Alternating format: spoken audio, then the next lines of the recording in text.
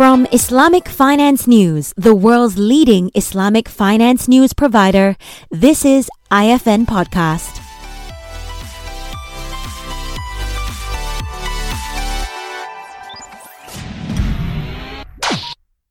Hello, my name is Vinita Tang and this is IFN Podcast. In today's episode, we speak to Nurhizam Kadir, the Vice President of FinTech and Islamic Digital Economy of the Malaysian Digital Economy Corporation, to explore the current Islamic FinTech landscape in one of the most sophisticated and largest Islamic financial markets in the world, Malaysia. Nurhizam, welcome to the IFN Podcast series.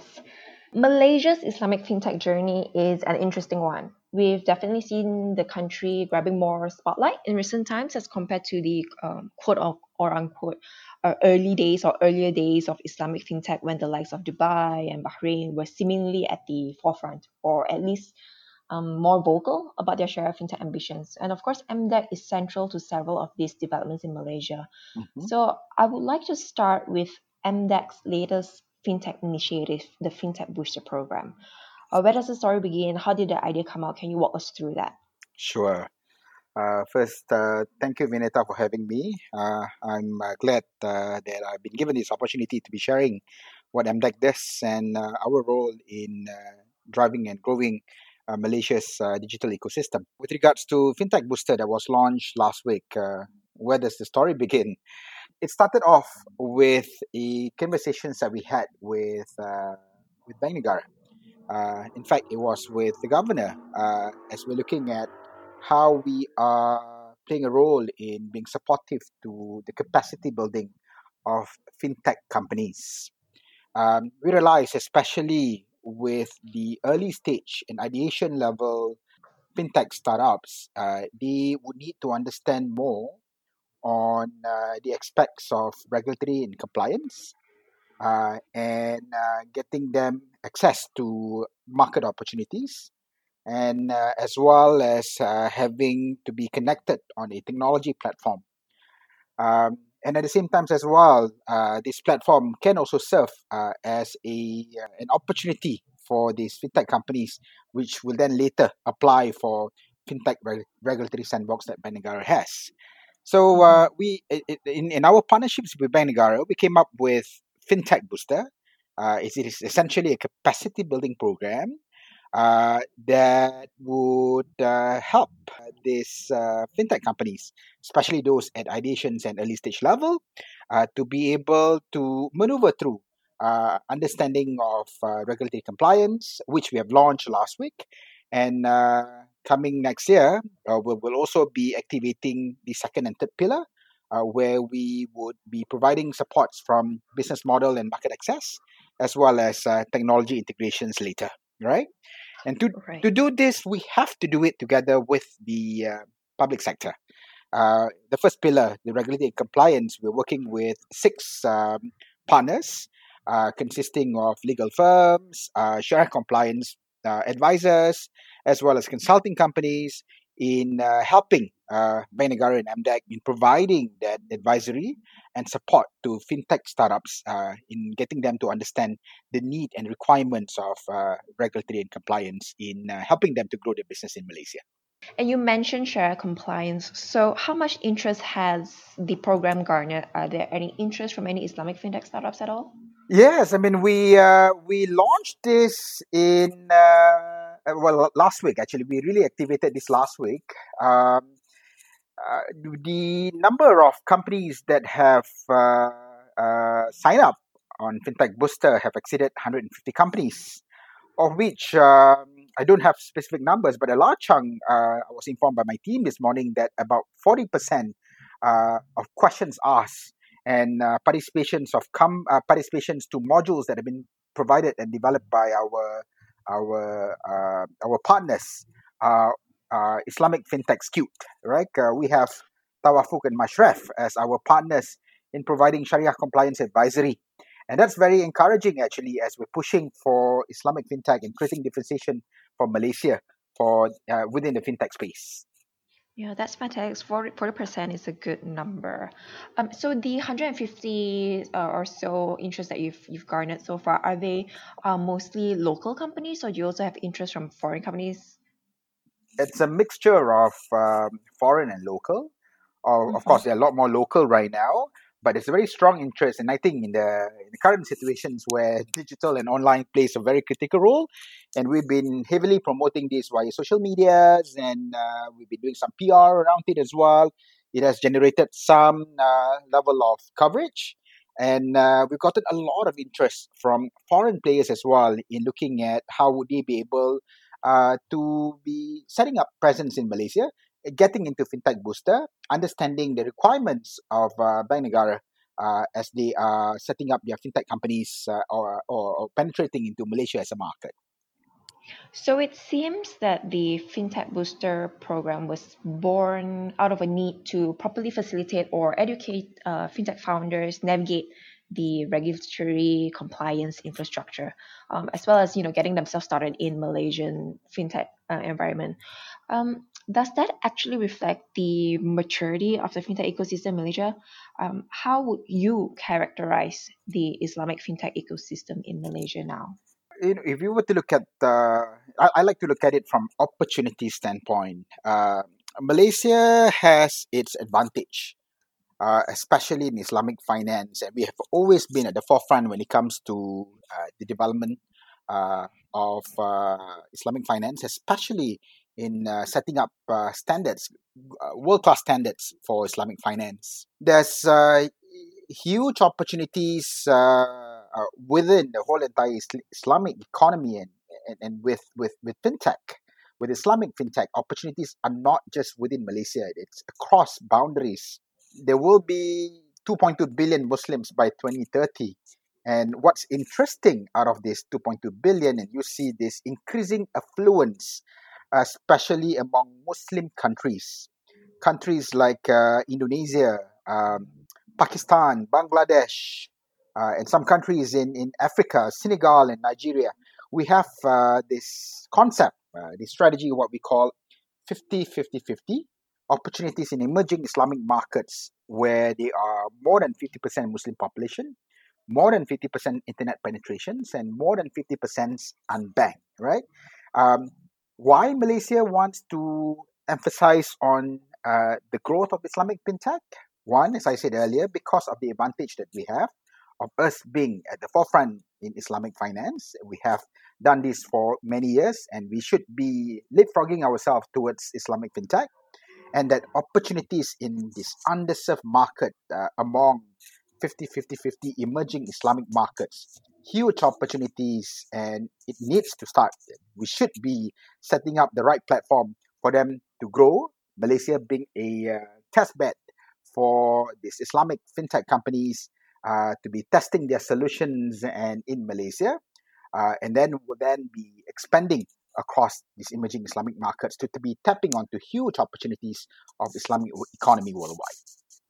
Absolutely, and one of the initiatives taken by MDEC in making Malaysia the test bed for Islamic fintech solutions is of course the dialogue series, which we had the honor to facilitate and organize. As an outsider to our listeners, what should one understand from these dialogues? Could you walk us through the outcomes and intended objectives?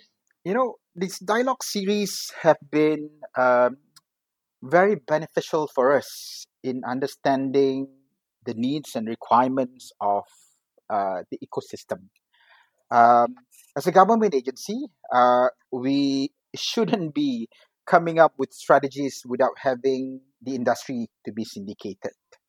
And thanks to IFN as well in coordinating this dialogue series for us, and we have completed 2 sessions. And first one was more on overall understandings of Malaysia being the Islamic fintech hub, and the second series is to focus more on how Islamic fintech driving financial inclusion. The industry that have participated have given us strong input and strong feedback.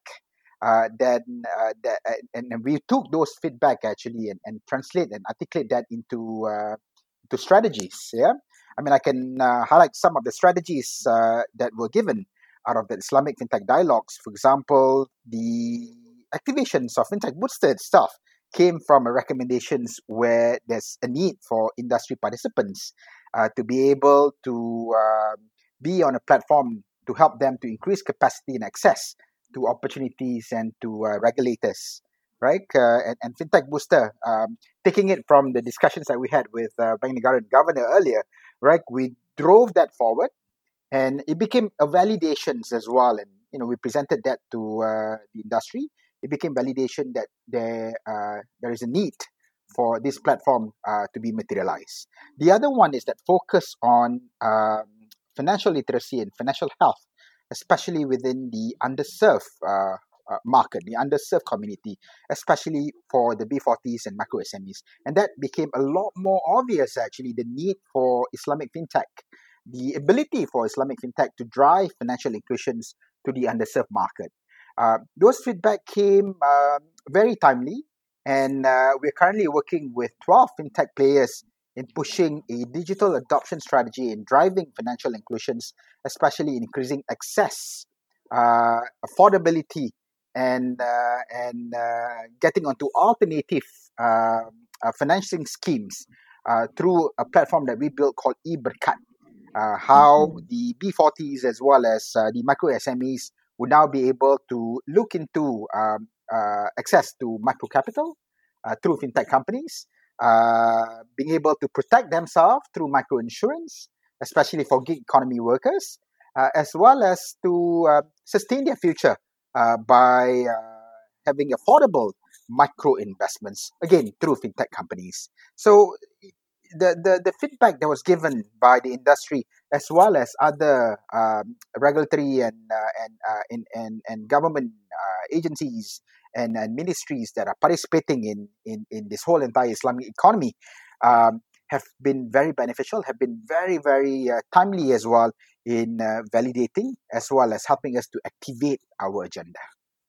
Right. So you've shared about the dialogues, and two dialogues we have done. The first one we had 10 recommendations, the second we had 9, and you've mentioned the booster program being one born out of the recommendations, as well as your work now with eBerkat and on enhancing financial literacy.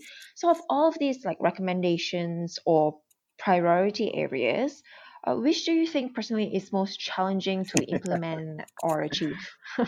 Islamic economy and a lot of our focus when it comes to Islamic fintech is to help to drive financial inclusion. And MDEC, as a government agency, our role is to look at it from both supply and demand, right? And FinTech Booster is really about increasing capacity, helping fintech companies to grow stronger. And we're providing platforms that makes it a lot more conducive, especially with regulatory compliance and later on with business opportunities and technology integration. And eBerkat is really about how do we go down to the underserved in helping them to be looking into alternative access to capital, to protect themselves with micro insurance, as well as to help them to sustain their future through micro investment. One way to do it is the collaborations with more institutional bodies and organizations in Malaysia. There are a lot of several Islamic bodies actually that have begun to open up to the possibilities of digitalization.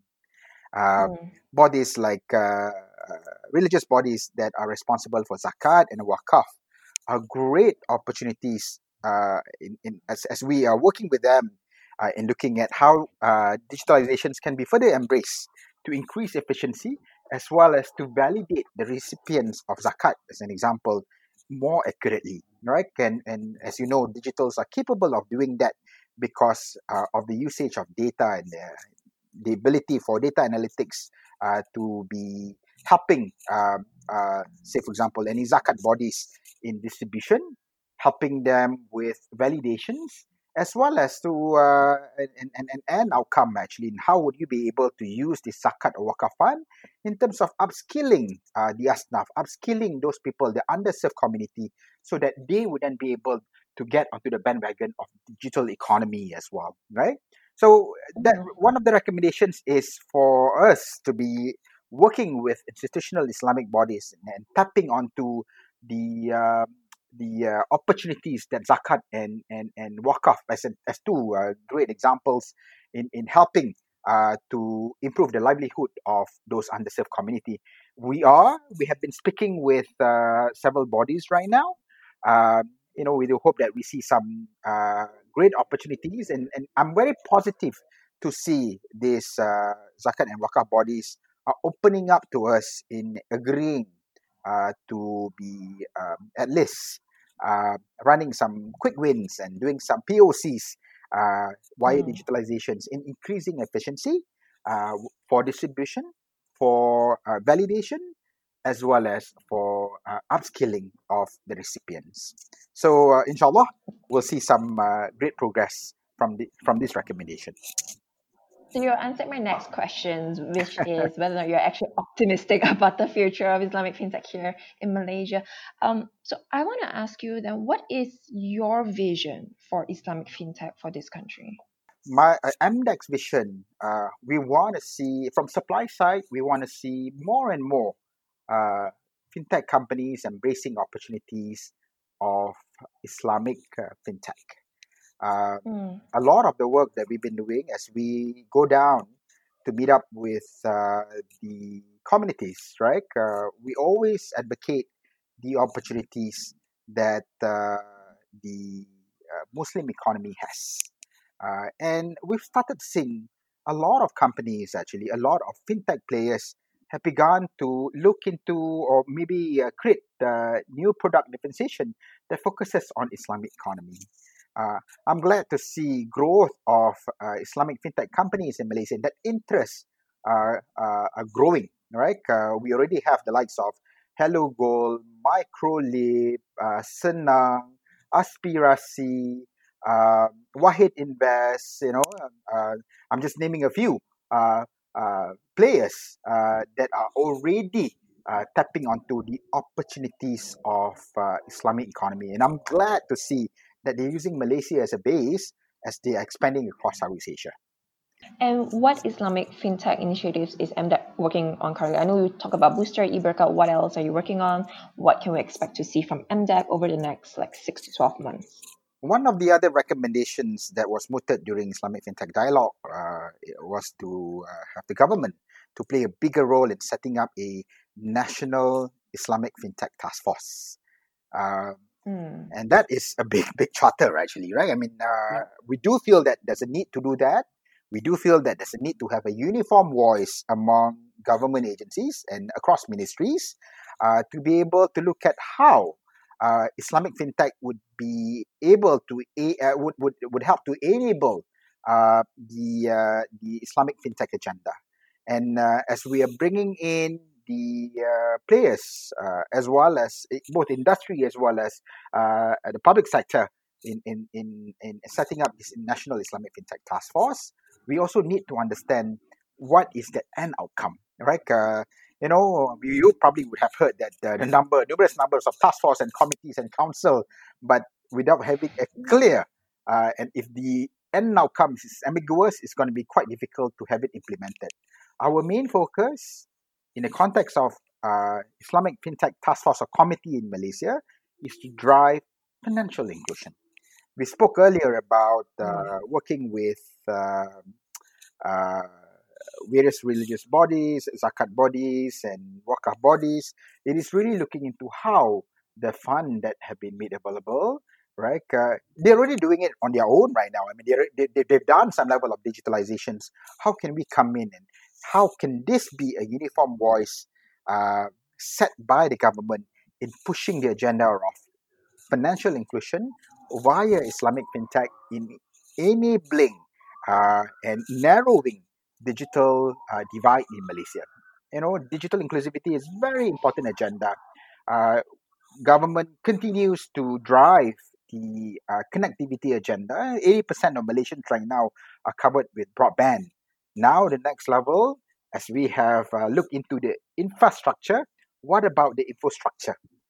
We do not want, smartphone penetrations in Malaysia have reached almost 80% as well. But we do not want, someone living in a tier 3, tier 4 markets, the usage of their smartphones can be quite limited, right? They probably would be using their smartphones only for connectivity and entertainment.